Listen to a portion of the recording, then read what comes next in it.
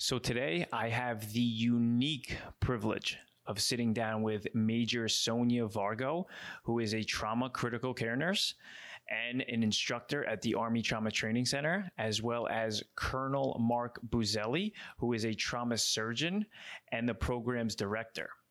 They both give great detail as to why it's so critical that our medical professionals complete this training just prior to being deployed.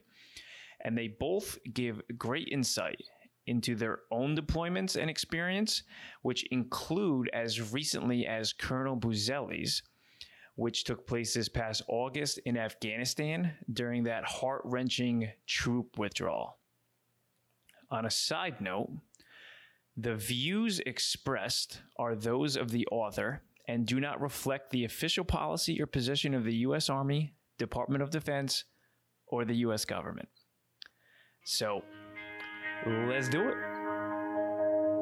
Too many days in the darkness without a glimpse of the light. Running tired and broken and scared, but I swear I'll never give up the fight. I see you broken and beaten, head pulled down over your eyes. Every part of you wants to surrender, darling, you were meant to survive with every star. Alrighty, so thanks for coming on today, Colonel and Major. I definitely appreciate it. I am so stoked and excited to hear all about the Army Trauma Training Center and also, your backgrounds as well. If you guys don't mind just basically taking the floor and just giving us some insight into like what you guys do specifically, and then also what the trauma center is designed around serving. Me to start? Yeah, go ahead, sir. Yeah. So, hello. Yeah, Daniel, we're so glad to be here and thankful for the opportunity. My name is Colonel Mark Buzelli. I am a trauma surgeon, an active duty member of the U.S. Army, and currently the director of the Army Trauma Training Center, which many folks might not know, but it's been located here at the University of Miami School of Medicine and the Ryder Trauma Center for 20 years now. I did read that. I read that it's 20 years, I believe, this past year, and it started September 10th, 2001. Correct. That is. I thought that was like the oddest timing for that, by the way. Yeah. So there was some history to having these military-civilian partnerships at trauma centers that predates our existence here at Miami, but the agreement with the University of Miami and Ryder Trauma Center was apparently the original agreement was signed on September 10th, 2001. The significance of the training center became much greater, of course, the very next day when we actively engaged in the global war on terrorism and have since for the past 20 years. But I believe the actual first attendees were this month, were January of 2002. So we are truly at the 20-year anniversary mark of its first class. Yes. Okay. Yeah, there's probably a lot of changes since then, because you guys were basically setting up pre-war almost, right? That was the intention, and then all of a sudden the next day, correct, things kind of changed the entire itinerary, right? Yeah, I mean, one of the mantras I think within the military is you train to fight, and we just so happened, like he said, it just got signed, and all of a sudden it became real, and became a real big deal, and it still has been, as you see in the news, right? That we're all over the world, constantly needing that military support, but also that medical support as well. Yeah, I feel like people don't really realize that. They just see the guns and the people breaking in the doors and so, but... Oh, 100%. Even most recently, after the Afghanistan war piece, right, that was on the news, we have some of our counterparts that we work with that even said, why is the Army still training here at Ryder Trauma Center? The Afghan war is over. And a lot of them are younger individuals, right? Like that are probably med students or nursing students, right? Not fully understanding that we have a presence all around the world, and that doesn't stop training. You continue to train just because, right? Like we're not in an active engagement maybe to some people, but obviously we can't disclose everywhere that we are, but that medical training, it's like riding a bike. If you don't practice it, right, you're going to get a little weak on your skills. And that's what we do, is make sure that the best of the best are training And that's why our men and women fight, is because they know we've got the best medical training, and that's what we provide, and to bring them home safely. Yeah, because from a little bit of my research, you guys kind of specialize in training those just about to deploy. Correct. So while the original idea, again, pre-September 11th, was just kind of more of a maintenance training, it was kind of born out of the experience of the Gulf War of the early 90s that we fortunately, because that war was so brief, didn't really have many casualties, but there was, at least amongst some of the medical leaders of that time, some acknowledgement that maybe we weren't quite as ready on the medical side to deal with major traumas. And so this idea of embedding military teams at very busy civilian trauma centers came to life. And that's eventually, by the time they got around to partnering with the University of Miami. But the thought is, if you're not continuously practicing as really a trauma team, you're not going to be as prepared as you maybe need to be. So the notion was there from the start that you gotta, like we've said, train like you fight, and be prepared to take care of military style casualties, which not too many trauma centers see on a regular day basis. Yeah, for sure. Because those that you're training to, are they the ones that are on the ground too and doing, in combat style life-saving skills, or are they the ones where, the medevac brings them back to, so they can, perform surgeries, and so are they in the field during that, or a combination? That's actually a really great question. One, we do train active duty and reserve folks, and we also have some people from our special forces, like special operations, I should say. That community also comes and trains with us, just to, again, brush up on their skills. But it's both. We've got FSTs, which are forward surgical teams, and forward resuscitative teams, right? They jump out of airplanes, with their equipment, and they're able to set up within a 12-hour time frame. Usually they're able to take patients within an hour or two of tailgate medicine. And then they have surgical capability. And I think that's what makes us so special, because there's really not a lot of that capability around the world, is that we can really participate actively with the warfighter that's moving forward. We can move forward with them and then keep them within that golden hour that you've probably heard of, life, limb, eyesight.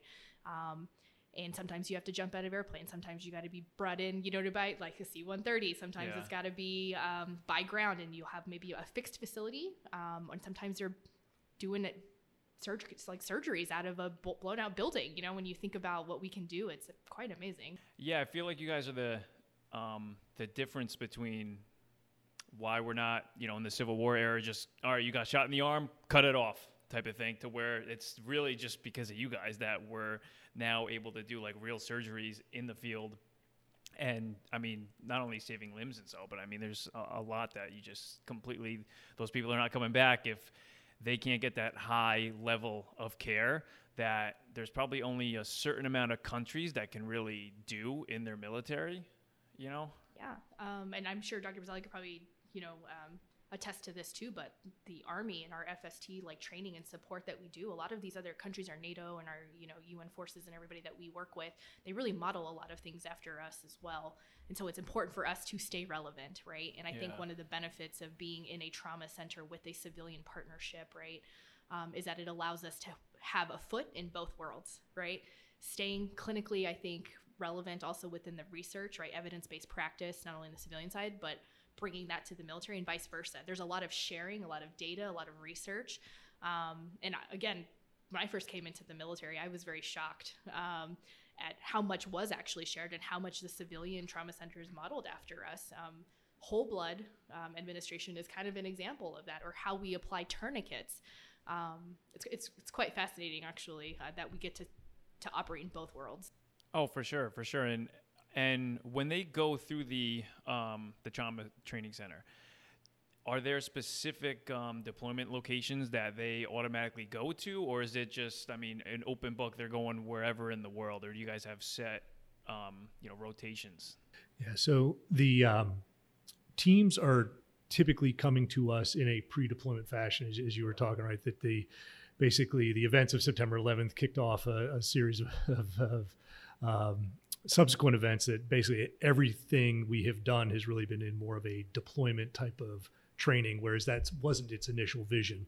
But the locations that the teams go to, while there are some variability, I mean, it's essentially where we've been at war for the past 20 years, right? Teams were going to various places in Afghanistan, various places in Iraq, and occasionally some places in the rest of the world, typically in some locations in Africa. Okay.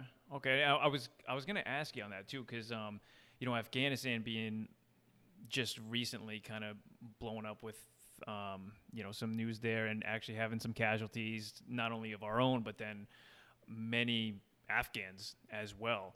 How do your teams respond in like, say, that type of environment where it's chaos, but then, obviously you have to have medical staff in there as well, just to be able to get them out. And I'm sure maybe some of them were able to provide support in that scenario too.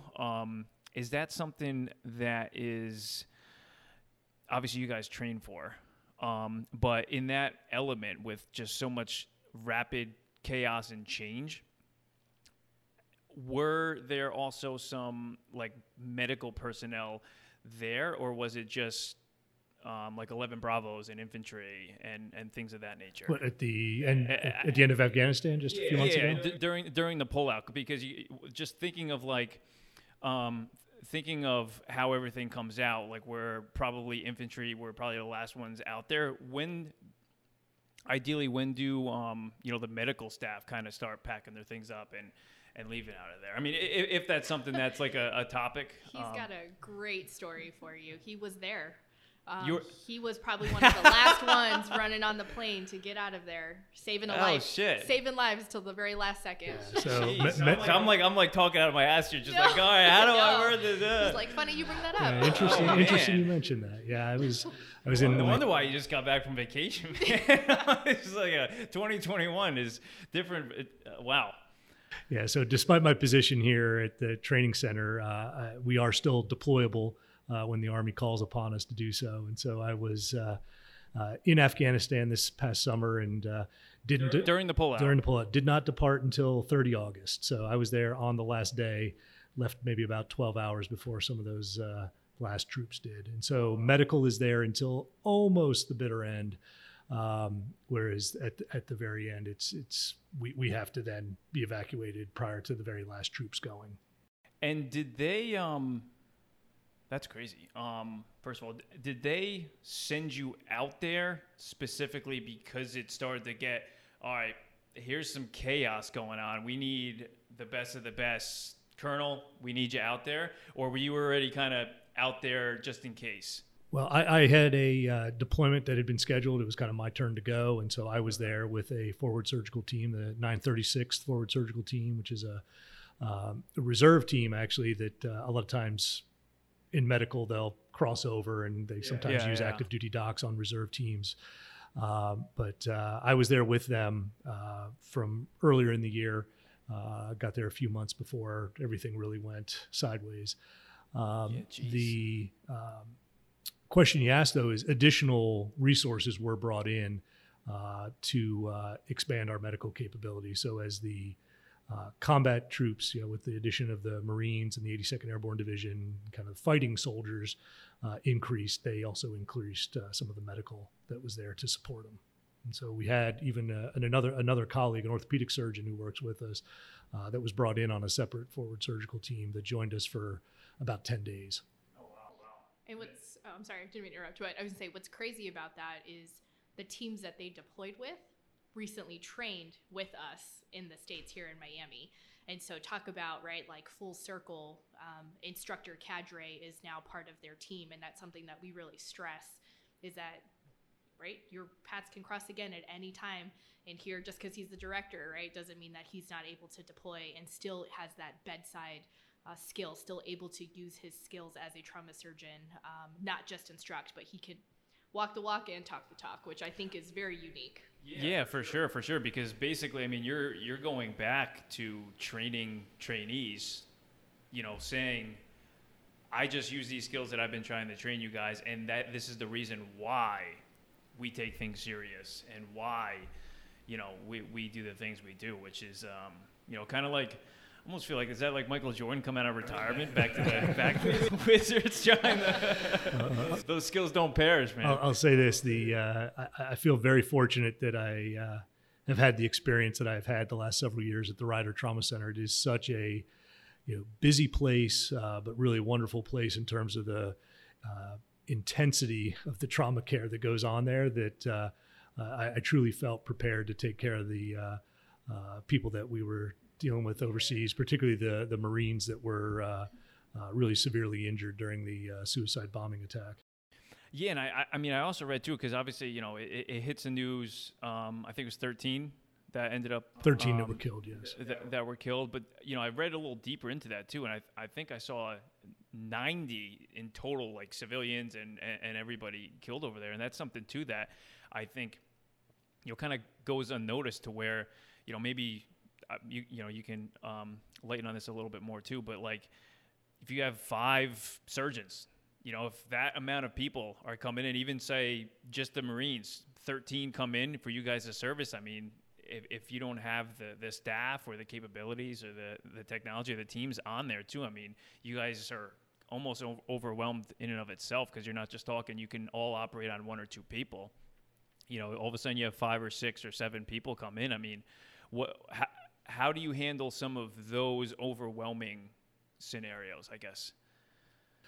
I guess key is to have lived it, right? To train it day to day. Yeah. Like, and that's I think one of the highlights of our training program. If you try to rehearse medical scenarios in a notional way, they're very abbreviated. They're not nearly as intense. They're not as authentic. Yes, really. yeah. And so it's really essential to take care of real patients.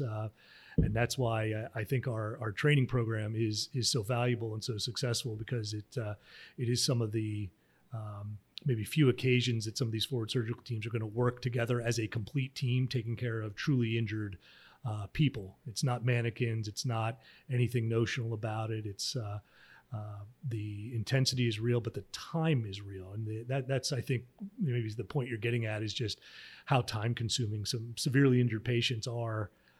In terms of the medical care that we can render, it's possible, but it's very time consuming. It's very labor and resource intensive. And so you do, to say the least, resource intensive. That's a perfect way to put it. But that's, and so you do find that there are limits. And so when you have a really large casualty event like we had on 26 August, we were kind of at our breaking point in terms of number of patients we could take care of simultaneously, but you triage appropriately. And again, that's another important thing that we train and teach is making good triage decisions so that you take care of folks that are salvageable, and then you then just keep working and working. And we worked for about 18 hours straight that day, kind of nonstop, with multiple ORs going and people getting blood and resuscitation and care over a pretty intense period of time. But I think when you said some of the casualty numbers, I think we treated 60 or 70 additional patients that did survive.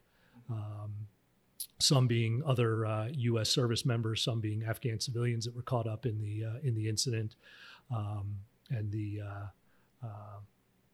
I think the results were in some ways better than I expected. It really started out, we thought we were in a bad spot, but we were able to pull quite a few people through.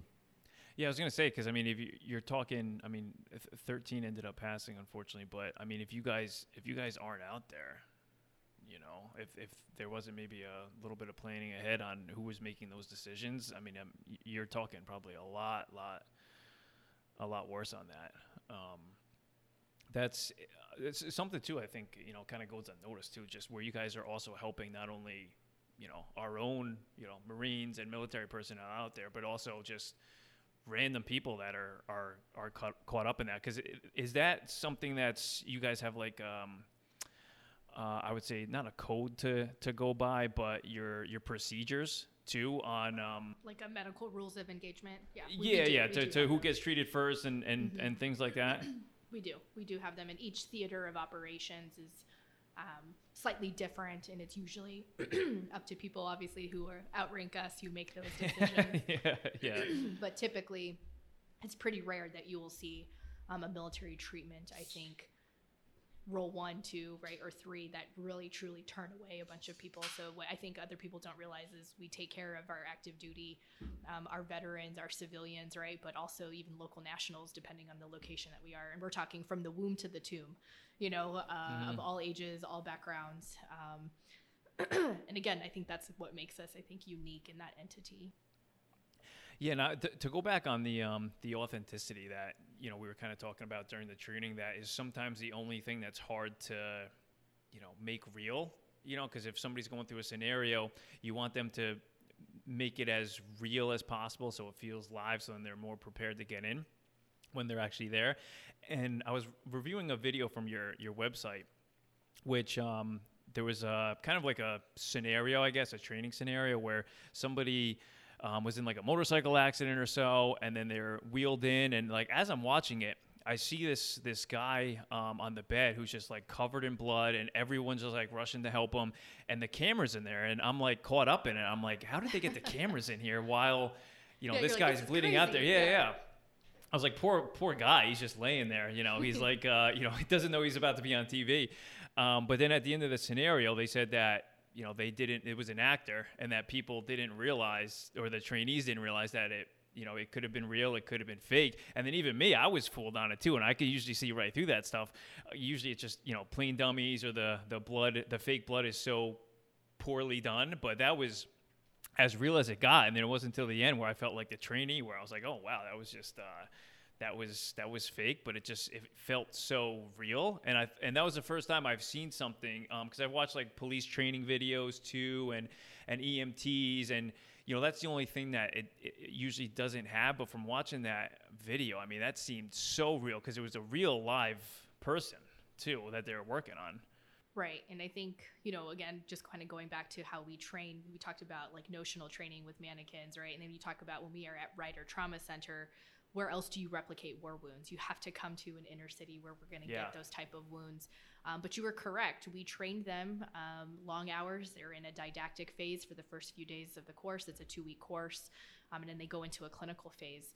And this is not a walk in the park. This is something that like we really push, that this is real, that any one of us can be there together, that it's important for us to assess their team dynamics, because that's the other piece of it, is not just snap, like this is real, like that guy's bleeding, we need to do something about it. It's more, how are they working together as a team to solve the problems, or to resuscitate, right? How do they problem solve? How do they troubleshoot? And when they go through the course, they get a mix match of multiple things. So that is to keep that stress level a little bit high, to keep them at that peak performance. But yeah, that's interesting that you were also like, this guy, like. Yeah, I was amazed. I was like feeling bad for him, because he doesn't know he's on TV. He's just gotten through his motorcycle accident. Yeah. And then after I was like thinking to myself, oh, that must have stunk being that actor where you have like people trying to resuscitate you, and you don't need to be resuscitated because you're an actor. I was like, oh man. Yeah. The reality is, though, very quickly, then those aren't actors anymore. I mean, they are really taking care of patients that come to the Ryder Trauma Center. Yeah. I do want to make one point. The Army teams that come are composed of board certified physicians, licensed nurses. These aren't, I guess, trainees in the sense of they're still undergoing their medical like basic training wise, and they that's a good point. are fully licensed and certified medical practitioners.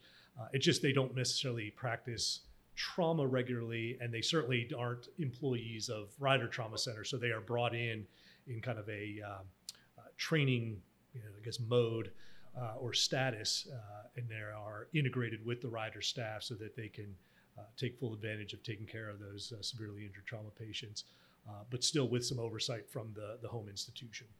Yeah, that makes sense.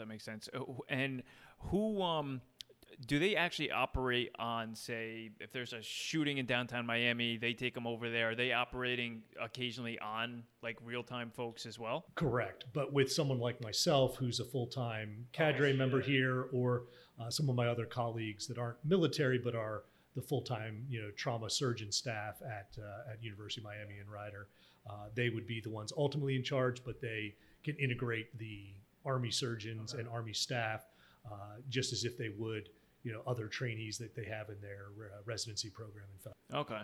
Yeah, I almost don't want to use the word trainee to describe it's of hard. them because they're that's probably a different word for that because of their status and knowledge because they've all gone to med school. Correct. At least the physicians, because the forward surgical team, and maybe we didn't even take a step back and explain what that is, like who our trainees are, like what actually. Yeah, I forgot to introduce myself. So That's true. No, we can do it later. We'll save it for the art of editing. We'll work backwards. Yeah.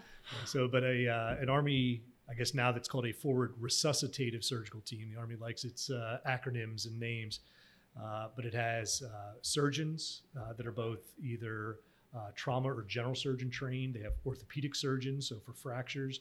They have emergency medicine physicians.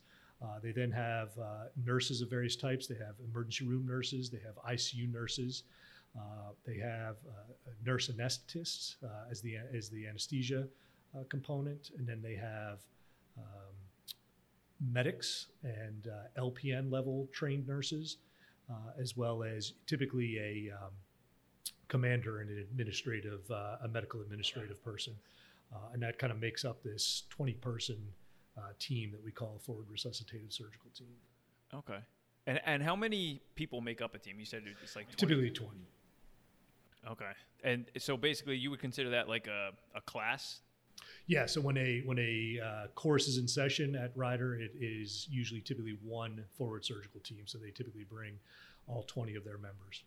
Okay. And then it's basically set that 20 then would then deploy to the same place on whatever the rotation is? Sometimes they split. So sometimes you'll hear, oh, this team is splitting. And so in an ideal world, it would be nice to have all 20 of your personnel, in one location.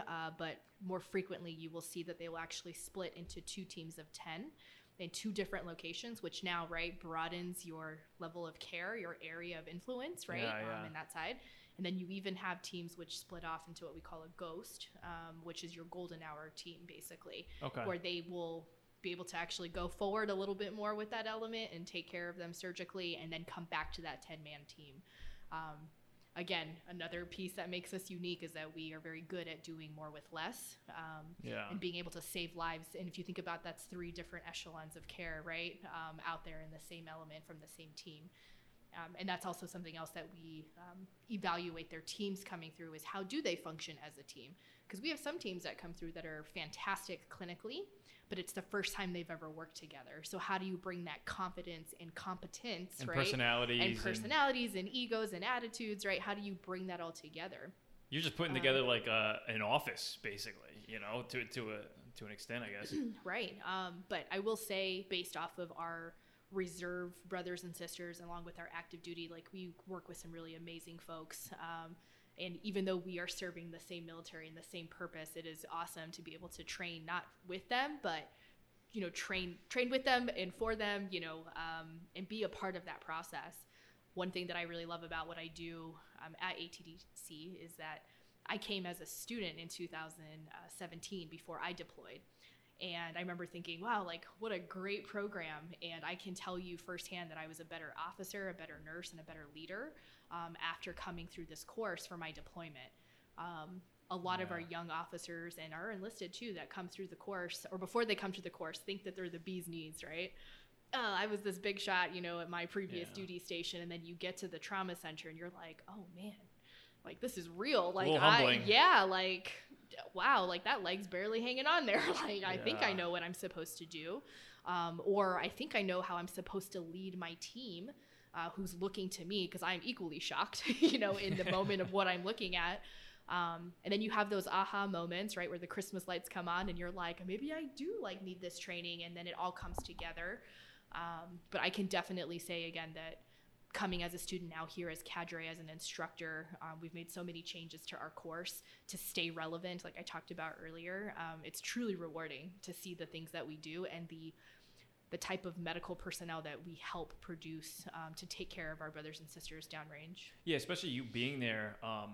as a student at one point too, you're able Yeah. to see it from like day one all the way to current, which could be just invaluable from like a leadership standpoint. They're looking down and saying, okay, how could we get this better? I mean, they could look to you and just be like, she's been here since day one. Now fast forward, what are some things that we could be doing better and kind of implement to make things more efficient or whatnot? Yeah. Actually, Dr. Bazzelli brought up, or Colonel Bazzelli brought up, one of our colleagues, Major Boomsma, who also was one of our cadre currently and then deployed to Afghanistan as well. And he would say that I was literally doing stuff and I could hear Dr. Bazzelli in the background, like, telling me, like, you need to do this or think about these things, and that he felt fully prepared, for something that I think, right, nobody really anticipated at what level, you guys were going to experience in Afghanistan. But that makes me as an instructor, as cadre, feel good that we are doing the right things and we are putting the correct material out and assessing the correct things. A lot of work goes into it. And talk about always needing to be ready.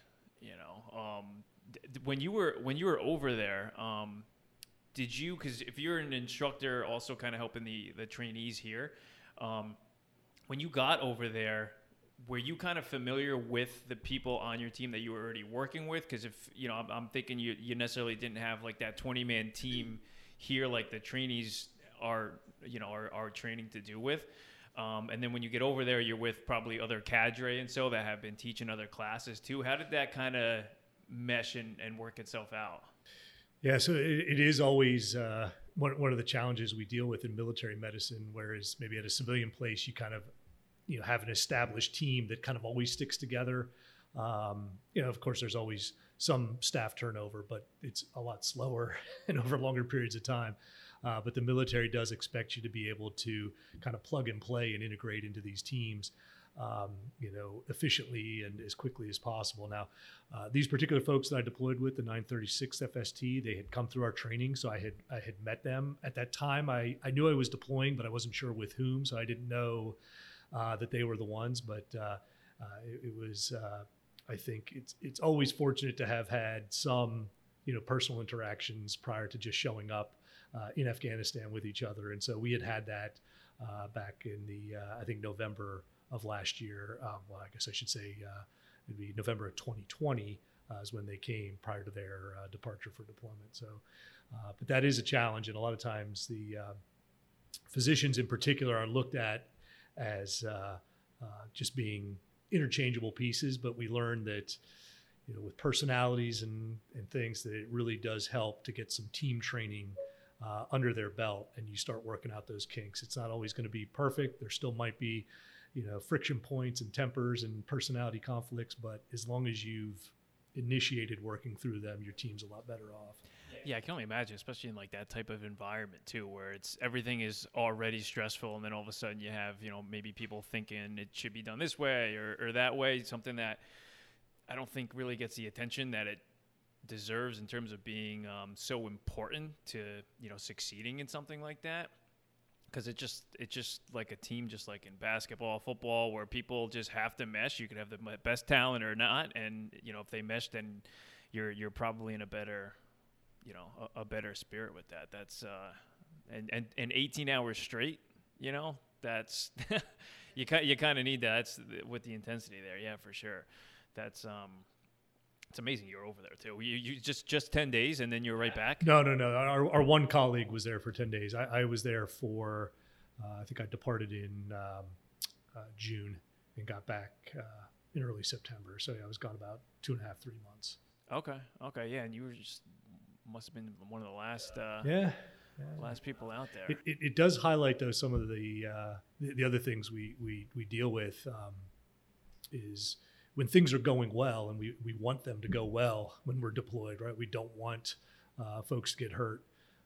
And so you might find yourself in a situation where there really isn't much work to do. You're kind of deployed and asked to be there, and you have this training and abilities and skills, and then they really do atrophy. You kind of sit on your hands, for lack of a better word, on some deployments. And that's kind of what we were doing at the beginning. There really wasn't any real intensity to the conflict when I first arrived. And so The downside to that, though, is if that team isn't rehearsing regularly, isn't using their skills, it can escape you, and you're maybe not as sharp as you need to be.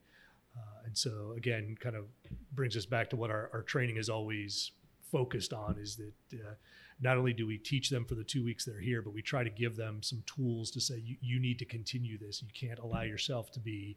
almost on like a self-starter, when no one's watching too, to make sure you're still... You got to rehearse, and you got to, keep your knowledge base up. You got to, do these things that maybe you don't do all the time, because that one day comes along where you have a chance to save some lives and make some real impact. And if you're not ready... And you got 60 people coming in that need your help, or they're going to die. I mean, geez. And so while, 60, 75% of my time over there, that deployment involved doing almost no patient care. The part that did was, extremely intense, extremely, professionally rewarding, but also, could be, many pitfalls if we hadn't been as prepared as we were. Yeah, you said you got there in June. Was there any sense that, that things could eventually kind of escalate over there with tensions? Or, I mean, I guess it wasn't until probably the end of July, I want to say, where, things started hitting the news, and, the different cities started kind of having different leaderships kind of take over. Or did you go in when you first went over there? It was like, all right, this is my rotation for the next 3 to 6 months. And, after that, then I'll come back. Or did you go into there kind of having a sense of this could get intense? No, I'd probably say the first, that we were, expecting to maybe be over there to be kind of a just in case, supporting the troops that were there, but not really expecting any significant conflict. But the situation certainly did deteriorate rapidly. I think a lot more rapidly than anyone expected. And it just seemed like every update we would get, or any time to watch the news, it was all over the public news that the conditions in the country were deteriorating a lot faster than we had ever anticipated. Yeah, for sure. I mean, you're just at a drop of a hat, almost like a firefighter, I guess, right? To a point where you're just sitting there, you get a call and there's fire, and then you just gotta jump into like an 18-hour session too. Yeah, you could be at the shower, right? You're just running in your flip-flops, to the hospital to go do what you can. yeah, and I know you had said it was 18 straight hours, but I always think sometimes where, all right, well, what about the people who were just getting off of work? And then boom, that happens. Then you're 18 hours, you haven't slept yet. And then you're, then you're 18 hours more. I've thought about that with 9/11 too, where the firefighters who were working that evening shift, they didn't even go to bed yet, and then they're working round the clock for days too. And, something just specific to think about just from a different perspective is that, to where I'm sure you guys have your nightly and daily rotations, so then people can sleep, and then and some are staying up, to where that hits right before you haven't gone to bed yet. You're over a day of just straight focus, adrenaline too, because that's something that's just so interesting. I'd love to get your guys' thoughts on too, is the controlling the adrenaline in that scenario while still maintaining your physical precision too, where you're, in surgery and, in that chaotic, intense environment, and you're needing to remain physically calm, I guess, to have that control over your own body. So you can make cuts and sew up and so forth. Do you guys do any training with that in terms of controlling your adrenaline? Because that's just a whole nother world of training, I guess. Well, I mean, we do put I should say, there's a difference between our personal experience, right, from his Mascal experiences on top of mine. But to kind of go for the first part, you're 100% correct as far as that adrenaline, but a lot of the colleagues probably, right, in that sense, I don't know if you experience this, but at least in my personal experience, you can't go to sleep. There is no rest. And if you are resting and not actively doing patient care, you're running to grab your colleague's food, like trying to tap out. Somebody's always doing something in those type of situations. If they're working those long shifts like that, it's because poop has hit the fan and all hands are on deck. And it's not until it's over and you take your deep breath that you're like, man, I'm exhausted. You could say shit, by the way, if you want. Oh yeah, like poop. But it's just one of those like, man, like you don't expect that. Hopefully you hydrated beforehand, but at least in my experience from when I was deployed, it was all hands on deck. Nobody's sleeping. And if they are sleeping, it's not a comfortable sleep. So you feel better being there with your colleagues and seeing what's going on. Now, as far as the training aspect, that is one thing we try to replicate, but you really can't. We've had several rotations with students where we've had mini MASCALs at Ryder Trauma Center, and we're working side by side, elbow to elbow with our civilian counterparts, to take care of these patients. So that's a little bit of a factor for our students, or I should say our rotators, to see. But we also put them through a mass casualty type exercise before they get to the hospital, and that's with some notional, training. But we definitely keep it very realistic because, again, we need to see who's going to not crack under pressure, but see where some of maybe their fail points are, see some of their highlights, who is performing well, like who can handle this. And you'd be surprised, some of the ones that you think aren't going to make it are the ones that step up and they are like, wow, okay, this person's going to be okay. And you have some that we think should be performing, and they just need to tweak a couple of things, in their practice, to say, hey, these are the places, this is the time to make your mistakes, right? This is the time to figure out where your fail-safes are before you deploy. So we try to implement some of that training for our rotators, but I don't know if you agree with this, but until you really are faced with it in real life, you can only do so much, right? To see really, truly where you are mentally, emotionally, and physically. Yeah, that's why I brought up before why I like so much that scenario that you guys had with a live human, and the trainees did not know whether it was fake or real, because you hear about that all the time where a cop pulls out his gun too quick and it's a 2-second split decision, and that maybe that cop didn't have experience yet, or maybe they jumped the gun, or it was a good decision, and you just never know what you would do in that scenario until you're actually there. And I love the training that you guys do on that, because it seems like it is as live as humanly possible, to where you don't necessarily know if it's fake or real, and you have to treat it 100% as if that person could die right in front of you, because you don't know. Right. And it's interesting that you focus or highlight on that piece when there are so many of these other big ticket items that we do during our training. And hopefully one day you can actually come and see some of the other things, to see what this forward surgical teams actually are capable of doing in about a room this size, a little bit bigger. And when we talk about, being in an austere environment, we're talking dirt floors, cloth tents, plastic tents, and the things that we can actually do out there. We replicate that for them. Just being resourceful, I guess. Correct. Yeah. And talk about like being a MacGyver, like we've jerry-rigged and done a lot of different things to just, again, take care of these patients. So hopefully you can join us sometime to see that piece of it, because again, that one piece of video clip that you saw is such a small portion of what we actually offer our teams. Yeah. Oh, I absolutely would love that. Yeah, I would love to accept the invitation. Yeah. You'd have to sign a non-disclosure form, but yeah, you couldn't talk about it on the podcast, but we could definitely. No. I think your mind would be blown to see what our teams are capable of mentally, emotionally, and physically, but also with their skills and the profession and like the courage, I want to say, that some of our individuals really display during this time. Yeah, that mentality of just being so super focused for so long.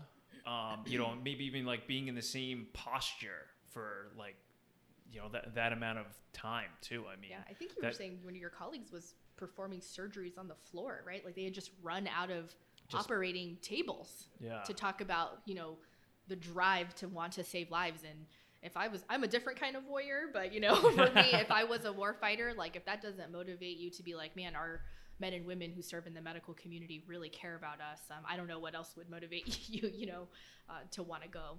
Oh, for sure. That brings, a question up. What made you guys like want to get into the field, to start, rather than just going into like more of like a private setting and so forth. I'm sure the Army treats you guys pretty well too, but in terms of a privacy or a private standpoint where, you can maybe run your own private practice, things of that nature, why choose the Army over, a ton of other opportunities that, you probably could have, Yeah, that's a great question. Did you? Yeah, I can. Just I think the professional reward of it. I mean, there's personally for myself, I had a desire to serve. I wasn't really sure, how I would fit into the military. I had some early thoughts of, maybe serving in other ways, but once it became clear that I was kind of on my way to becoming a doc and a surgeon, I thought for sure that was a way I could give back in a meaningful way that didn't necessarily cause me to become a war fighter myself. And so I guess that professional reward of taking care of someone who's really truly putting their lives on the line for our country, but then when you're deployed with them, in a sense, they're putting their lives on the line for you as well. Like they are there as part of your protection while you're overseas. And so it just it bonds you in a way that you really value taking care of them. And it's not to say that you don't get professional reward from taking care of random citizens that get hurt here in the city of Miami, because you do. But there's just that little something extra about taking care of a soldier or a Marine or an airman that gets injured overseas. Of course, with the desire that you're going to, make them better, get them back to their loved ones and their family, and that's really kind of for me at least, that pinnacle of what I can do professionally. And so I'm proud to do it, and that's why I got into this job and have stayed in this job. Yeah. Because I mean, you've stayed. You're how many years? So actually, in terms of length of time on active duty, not very long. I've passed the 10-year mark this summer, which in the grand scheme of things is not a very long Army career. It's just because I had done all of my professional school and training on the civilian side, and so I didn't enter the Army until a little later in the pipeline. Yeah, but it's quality over quantity there. You know what I'm saying? 100%. I mean, for sure. Yeah. We'll keep them. Yeah. Yeah. And what about you, Major? Yeah. Well, I've been in for 13 years. Loved every minute of it. But I would say I come from a military family. So a lot of males on my dad's side have been combat arms, enlisted, and deployed multiple times. My dad, for example, was an armor NCO and retired as a sergeant major.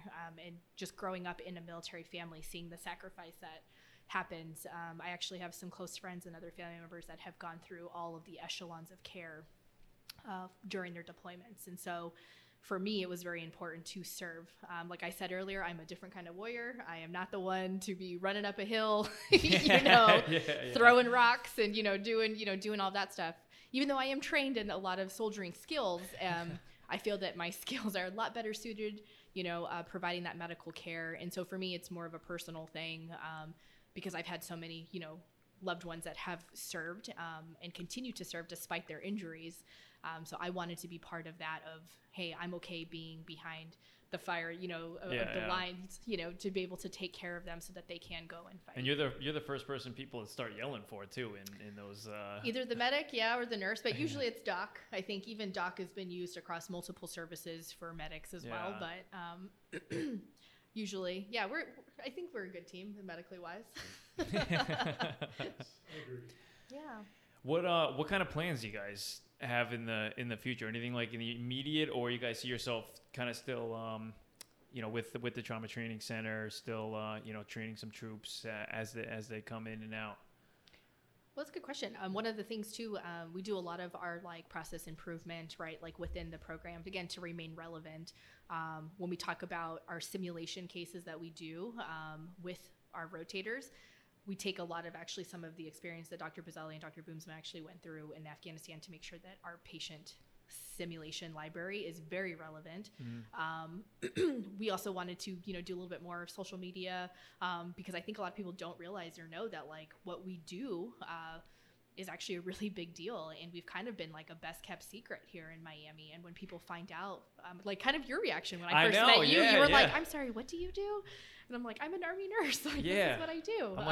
I'm like, holy shit, you train people who like go right into like combat scenarios almost, and lifesavers right after they leave you, and you teach them. You're not only just one of them, like you also teach them. Yeah, and 100%, right? I think again, what we do is you'll hear about other medical trainings, right? Not only within the military, but also on the civilian side, that they take their rotators or their students and they kind of drop them off in a clinical setting, and then they come and check on them, and we work elbow to elbow with them. And just kind of like Dr. Bazzelli talked about earlier, is he's able to be picked out of being a cadre, an instructor, and able to be put into a team and function clinically, just like the rest of our cadre are. And they're subject matter experts, or we call SMEs, in the military, in their job, that any one of us could be picked up and put on a team, and we are subject matter experts with our clinical practice guidelines. And so, again, I think a lot of people don't know or understand what it is that we do, but we're always looking to be better, always staying relevant, sharing our data and our research, with the civilian side, because we want to be able to influence that across the world. Because how cool would that be, to go to another country to be like, we wrote that policy. Like, I was a part of that, like, it's pretty neat. I like it too. You guys are kind of like a hidden gem. Yeah. Everybody wants us at a party, right? Because they know it's okay. Everyone's safe. Like, the Army team is here. Yeah. Yeah. I can imagine too how delighted the troops are overseas when you guys come in and they know that they actually have surgeons on base with them. I mean, they're not just kind of by themselves with someone who might have 6 months of Army medical training, but you have like up to 20 people who have gone to medical school for this, and in case something happens, that might give them some more confidence too while they're out there, to know that if something does happen, that somebody does have their back physically, because it was probably a little tough if you're just out there with a medic who might just be able to resuscitate you, maybe stuff some gauze in your gunshot wound or revive you for a second, but to know that if something happens, you're in good care when you get back, probably it's got to go a long way. Yeah, no, that I think that is cited fairly frequently, that's how those that are actually asked to do the real combat fighting, the more supported they feel, and certainly medical is a big part of that they know their job is inherently dangerous, that they are, by the nature of their job, accepting some inherent risks of bodily harm and maybe even death, but knowing that there's, some folks that are well-trained and hardworking that are right there behind them and ready to go if they need them is, I think, a major motivator. Yeah, because I feel like they're the Army and the military as a whole are starting to implement more training into just the soldiers coming out of basic training for a couple months, and they're trying to here's your job and your skill set and what you need to be trained in, but actually here's some medical on top of that too, because they're really trying to get that instilled into everybody, because it is just so valuable. Yeah. And just from like a mentality, knowing that you guys are behind them as they're going, it just got to give some more confidence. And I think another like more funny, part of it is, I don't know, again, if you've experienced this, but in my last deployment, we were with an SF group, right, that was there. And it was so funny because some of us would be like, oh man, like we ran out of sunscreen. And the next day there would be like a case of sunscreen from our special forces operators, and I was like, this is like Santa, like this is so great. They get the best care packages too, and next thing you know, like they're sharing their snacks with us, and those can be those small little morale boosters. So I 100% agree that usually your supply, your food, right, and your medical usually get treated the best when you are out there supporting the troops. So I can't complain. They're smart then. Yeah, they're treated pretty good. Yeah. Yeah, I don't know if you. I agree though that I think the higher prime rib. The higher risk the job. So like when you do start working with some of the SF communities, that they maybe more so than the average soldier recognize the value of having a medical team there to back them up. Yeah, because I can assume, especially on that level too, where they've probably been almost in life-threatening scenarios too, where they come back with a gunshot wound. They know their life is just solely in your hands. I mean, they probably really, really know the value in you guys, rather than maybe somebody who just came out of basic training, hasn't deployed yet, and is just used to having medical staff around them at all times, rather than being in that live scenario where, I mean, at the end of the day, if something happens, you guys are it. And the SF community, too, have, excellent trained medics, and they're called 18 Deltas. And these are their special forces medics who, do some incredible things, and their scope of practice is just insane. And their training, too, where it's in combat scenario. Correct. Right? And so it's always nice that we do joint training. We share toys, right? Like, oh, you got ultrasound on your phone. Like, how cool is that? Sharing some tips and tricks, sharing of supply. And so, again, when we talk about that brother sisterhood, like, that is a legit real thing, especially as our brothers and sisters are getting hurt. Like, you all of a sudden become one for one main effort. And I don't think there's anything like that. Even on the civilian side, like, yes, we come together at times, but the camaraderie within, I think, the military and especially the medical community is very special.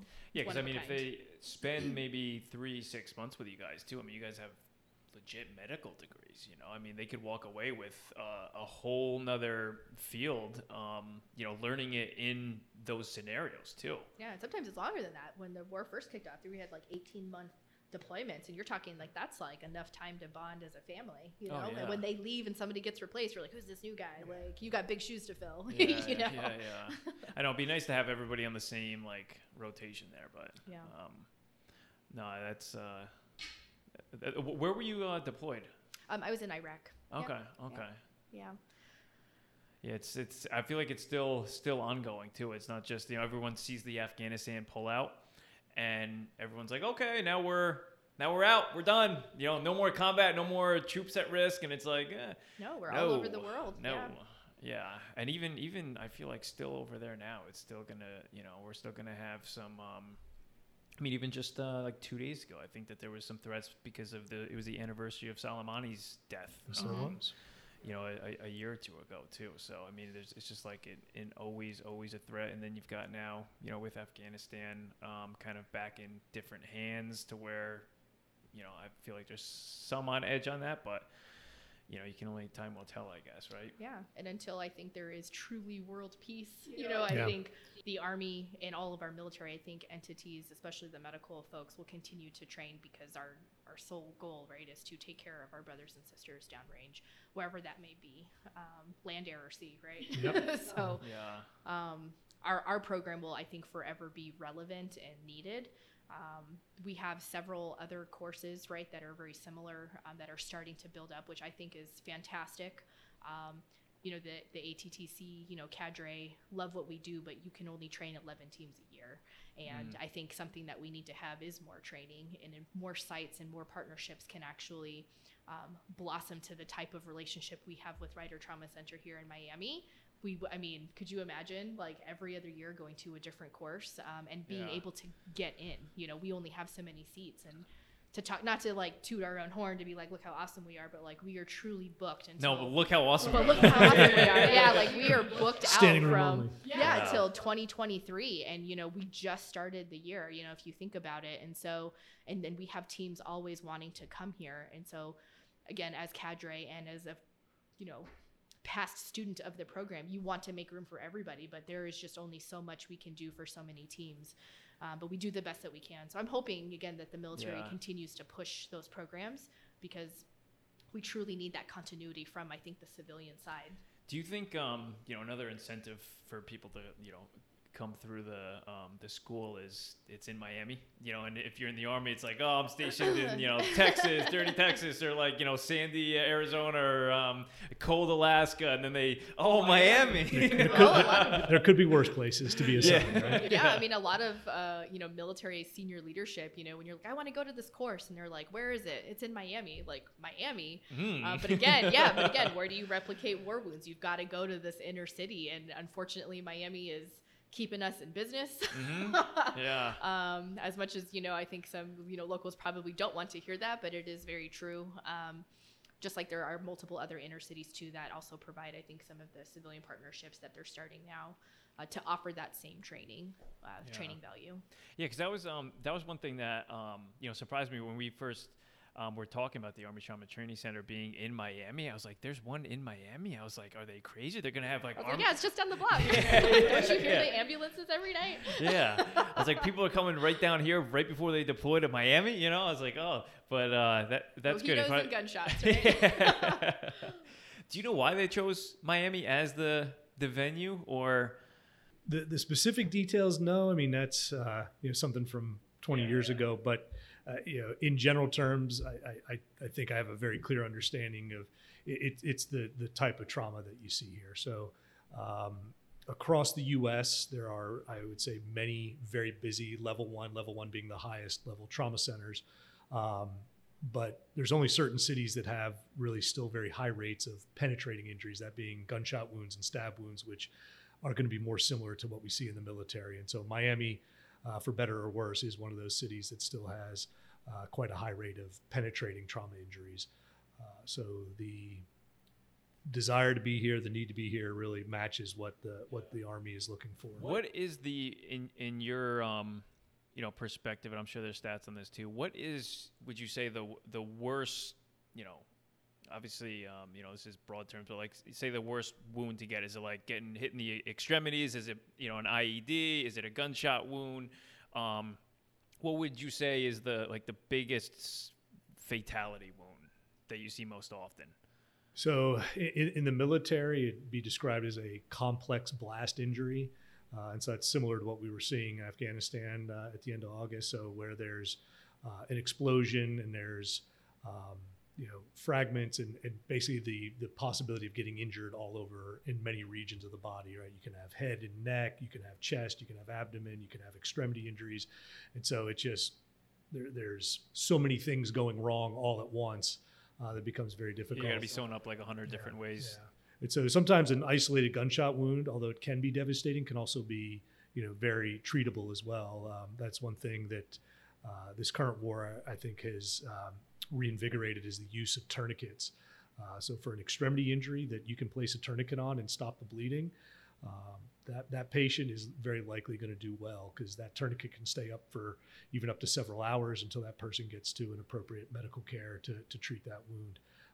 But where we kind of still earn our keep as surgeons, or it's those areas where you can't compress it with a tourniquet. So anything kind of in the neck, chest, abdomen, pelvis is all kind of our territory to stop the bleeding, because there's no tourniquet for those areas of the body. Yeah, I guess there's no neck guide, tourniquet. right? Nope. Yeah. There's no neck tourniquet. There's no, they probably just leave it up to you to make your own, decision on what to do, kind of, I guess. Well, I mean, there are, well thought out ways of treating those patients. And so another big advance that's occurred throughout the last 20 years is getting back to the use of blood as what we resuscitate patients with, and not just crystalloid or fluid, and now really even whole blood. If you're familiar with anything in medicine, blood typically these days is divided into its different components. You just get the red cells, or you just get the platelets, or you just get the plasma. But we've gone back to using whole blood, because obviously if you're bleeding, you're losing all of those components of blood. And so in the initial phase of trauma, it's become much more advantageous to replace that with whole blood. And so that has kind of won its way back into favor from this experience. And it's something that has crossed over from the military experience into the civilian world. Okay. And just to put it in perspective, when you have a patient that needs quick, resuscitation or massive resuscitation, right?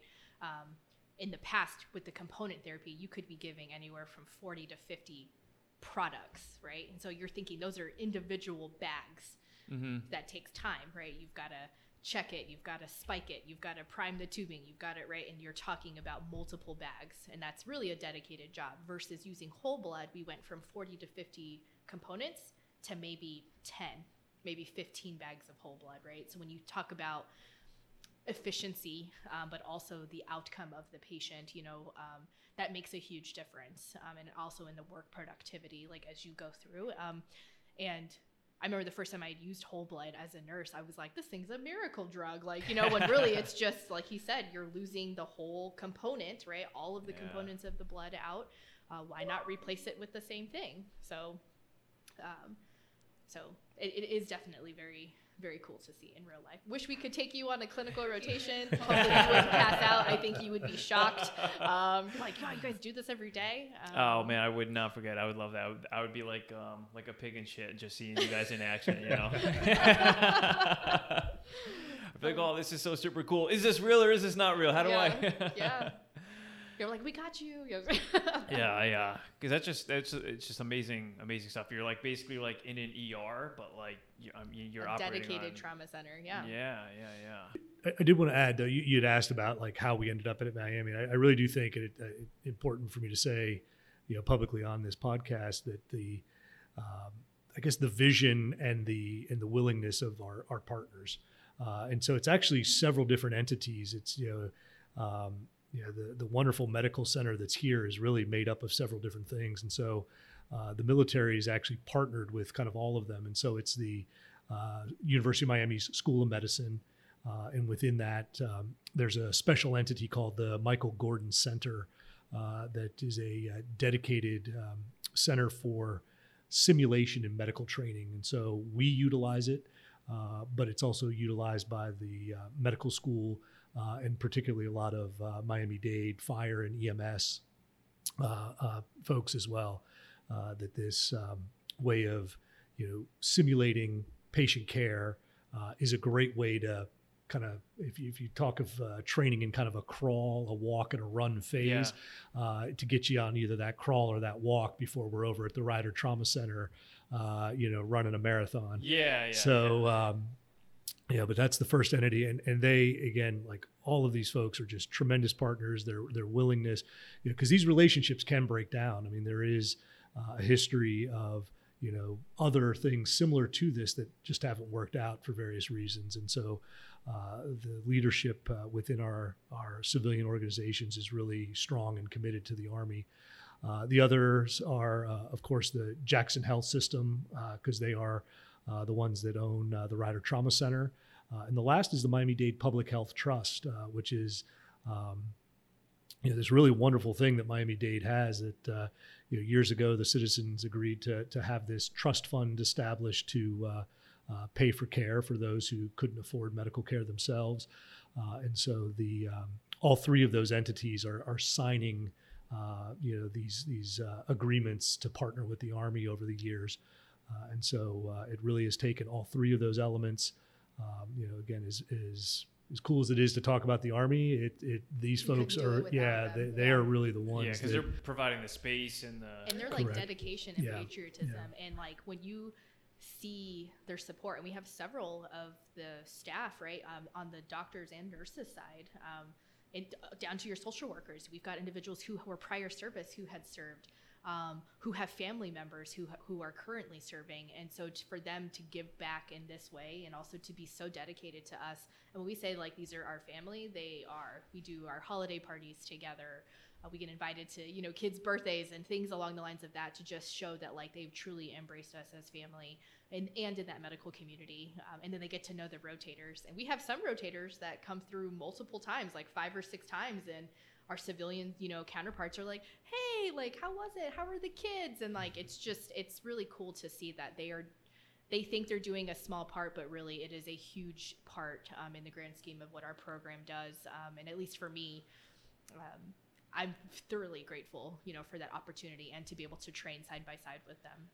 That's good to hear, especially knowing, we're over 20 years in on that, right? Mm-hmm. And that lasted longer than the, Afghanistan war and the war on terror almost, which is hard to do. You're talking 20 years on that. And I'm sure you guys know that better than I do.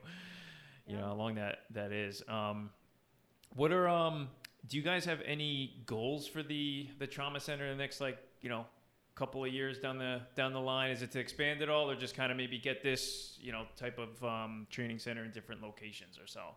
Yeah, so the Army's overall plan is to develop more of these military-civilian partnerships at other big level 1 trauma centers, and so we'll always think that Miami is the best. We're the OG. Obviously, yeah.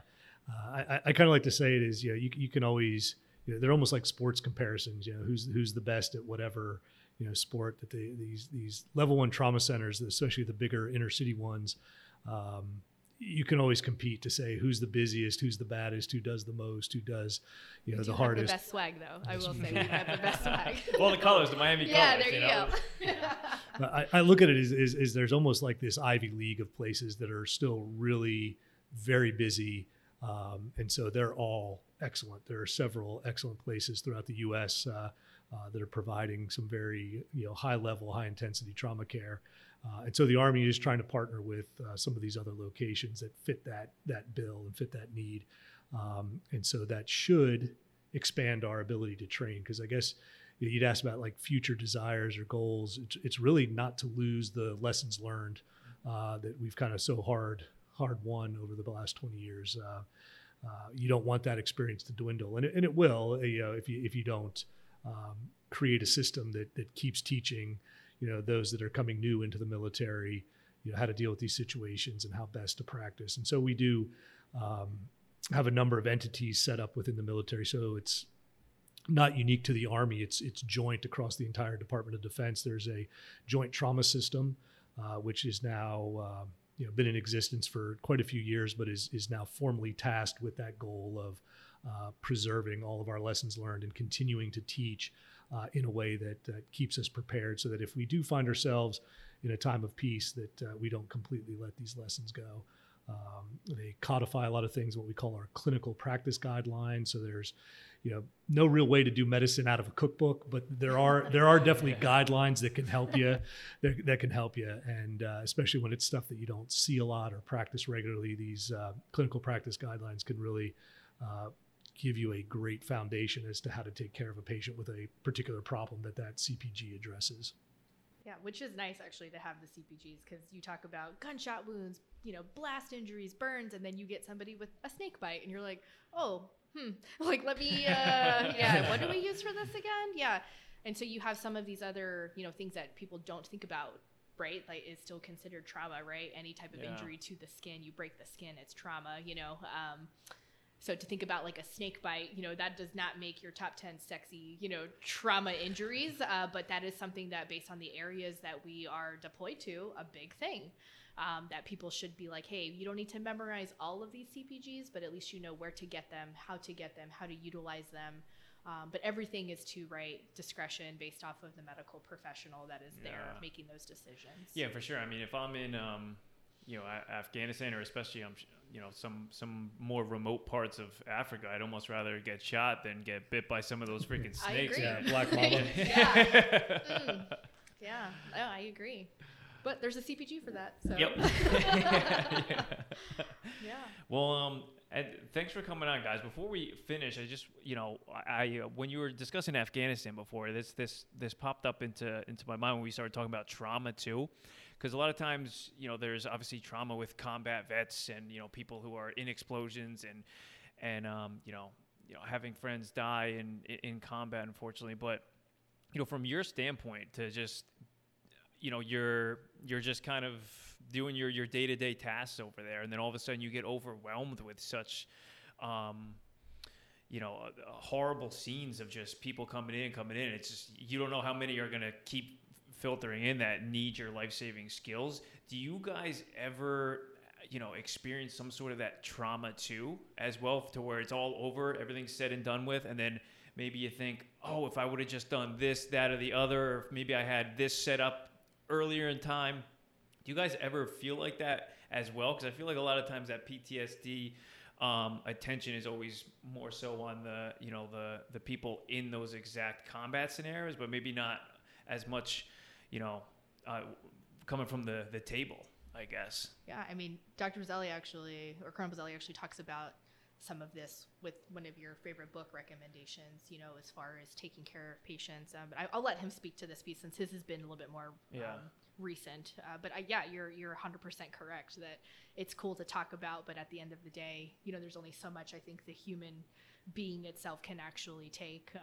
So do we have some medical personnel that probably, I don't want to say suffer, but experience some of those feelings? Absolutely. Yeah, because I feel like it's almost like you gotta put that, that almost like that immediate trauma, almost like to the back of your head for at least until you kind of get through it. Yeah. Yeah, I mean, the simple answer is yes. It's a little, I guess, different type of injury to you. Your to you personally. I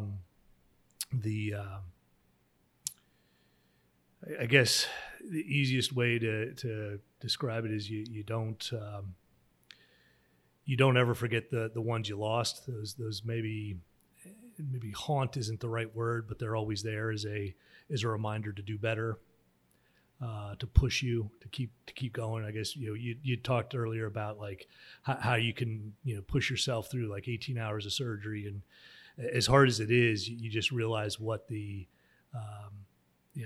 outcome could be if you don't continue to push yourself. You don't want that the loss of that person's life to come back to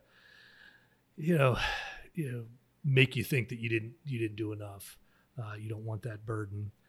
So the ones that get away from you and do pass away from their injuries are very difficult. But they are, like I said, they're kind of that motivating factor to keep going. The ones that maybe survive and who almost maybe shouldn't have, that's like hitting the lottery. So it's this very extremes of emotional highs and lows of you get to tell that story of someone that like we said lost their heartbeat, so effectively were dead. You crack their chest, sitting on the floor on your knees. You get them to the operating room, you get them back, and a few weeks later you hear about them reuniting with their wife and their child, and that's like a feeling you just can't describe. It's like a lotto jackpot type of feeling. And so I guess it's really those extremes that we have to deal with on the medical side. I certainly would never compare myself or my experience to what actual folks have dealt with in terms of being in true combat roles where they are asked to or forced to pull the trigger and actually take another life. We certainly don't live that life, but it's a little bit different for us. The book that Sonia was referring to that I make mention of is called Rule Number 2, and it's a quote from the original MASH movie. It's rule number 1 is soldiers die in war, and rule number 2 is surgeons can't prevent rule number 1. And it's a great book. It's a short read. It was written by a Navy psychologist who was in Iraq at the height of, I think, 2004. So very, very intense combat operations. I believe she was outside of Fallujah, so a lot of injured Marines coming in every day. And just the book describes that psychological toll that the medical side of the military does deal with in taking care of these injuries. You just constantly see the carnage, the worst of the conflict, because everyone that's injured or killed typically comes through some medical facility, and they're kind of our cross or our burden to bear. But it's something I think most of us do proudly, and realizing that it's a trade-off of serving in the military without necessarily being in a combat arms unit that might even more seriously put your own life at risk. Yeah, and to kind of end on such a humble note too. I mean, I was like, maybe we should have talked about this earlier. No. It just I feel like it it just heightens like the importance of like what you guys do, and really what like the Trauma Training Center does, because like I always look at it from a standpoint, if you guys aren't doing what you're doing, the domino effect that has, because then if you're not passing down that knowledge, then when people get over there, it's just tourniquets and simple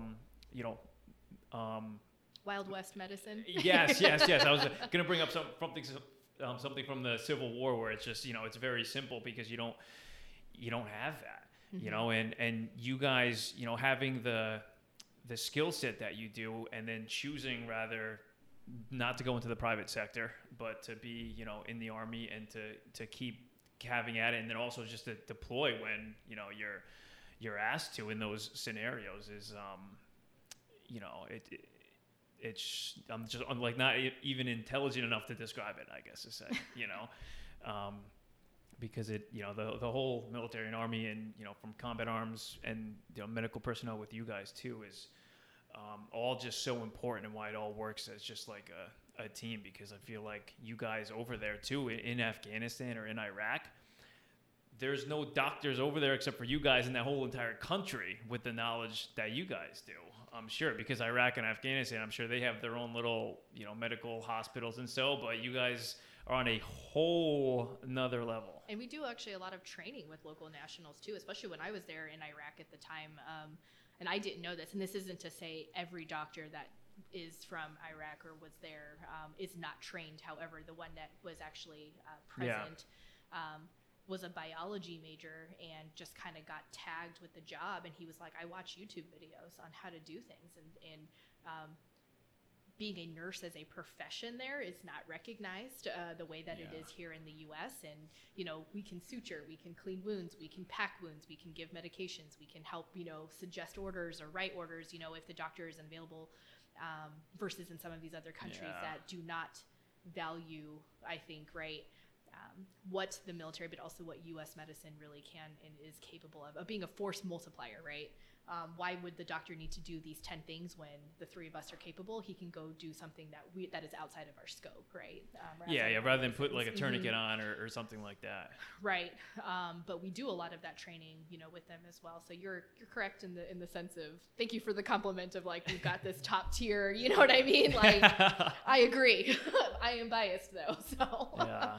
That we have this top tier, medical training and knowledge. Yeah, but I mean, that is, I guess, one of the ultimate kind of big picture goals is to deploy a, well-oiled trauma system, right? Like we don't want just a couple of random, trauma docs and trauma nurses out there. It really needs to be a system of care that gets someone from the point of injury through maybe that first surgical team, that first forward surgical team that sees them, through then the higher levels of care that as we evacuate patients out, really do help them to survive with increasing that capacity and capability at each level that they go through.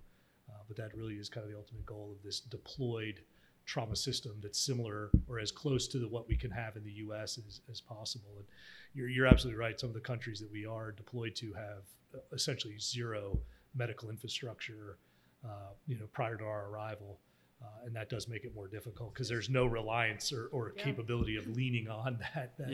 That's a good word you use too, like infrastructure, because it really is. It's not just, people doing what they, are trained to do. I mean, it is a full-on system. Well, and something that we have too in the U.S., right, is, oh, great, like we've done this trauma care and now there's rehab and there's all of these other services, right? Like the follow-up care. And sometimes we kind of get stuck in that position where with some of the local nationals too, where you are happy to take care of them, but then you're like, oh shoot, like, well now what? Like what's their follow-up care? Do we need to, you know what I mean? Like how is this going to work out? Or should we have not done this knowing, right, that there was no follow-up care? Which is again like kind of a transition, right, of thinking of again what we're used to in the United States, and then you go to an austere environment and provide the care, which is something actually some of my buddies now who are taking care of some of the Afghani refugees in the United States at these military posts were like, we have people coming up to us saying, I was getting cancer treatment like chemo back in the city. Are you guys gonna now do it for me here at a military facility? Good question. Let me find out, and so there's definitely some challenges that come with that. Yeah. I would so love to even to pick your brain on that element too, on just, the refugees coming into the United States and the types of care that they get and everything behind that too. I feel like I'd probably keep you guys hostage for a whole day with that conversation. No, we both got contacts of people. I mean, that there's such an array of stuff. I mean, shoot, you could do a whole segment on JTS conference, on itself, just what that is and what we do. But yeah, if you ever need any, other military, topics or medical topics, please come reach out, because we definitely have a huge community of folks out there that have these really important jobs and missions. It's not just us, right? It's in a bigger picture, well-oiled machine, I would like to say. Yeah, I like that word too. And I will definitely probably take you up on that invitation to see what you guys do live, because that's like doing a ride along with a police officer. You think and then it's all, and then it's like, whoa, wait a second, this is real. Yeah. I'm definitely excited, and that's definitely excited too to touch base down the road too, and just kind of see where you guys are at, see how the the program is probably like grown and everything too, and best of luck to you guys too, especially if you guys end up getting deployed again and whatnot. I can speak on probably behalf on everybody listening that everybody loves everything that you guys do and is so appreciative. Thank you. It just can't be said any less than that, because it's it's indescribable. I mean, you guys have the knowledge, you're saving lives, and that's what I love to kind of promote on this podcast too. So Major Vargo and Colonel Prezzelli, thank you so much for your time today. Yeah, thank you for Daniel, having our us. pleasure. This was awesome. This was Yeah. really cool. A lot of fun. Thanks, guys, and enjoy the Miami weather. I feel like everyone, all of our friends in the Northeast right now are like, they're packed in on a snow day or something right now, but it's like 65 and sunny down here. So Yeah, nothing like drinking a PSL at 85 degrees. yeah. Well, thanks, guys. Yeah, thank you. Bye. With every star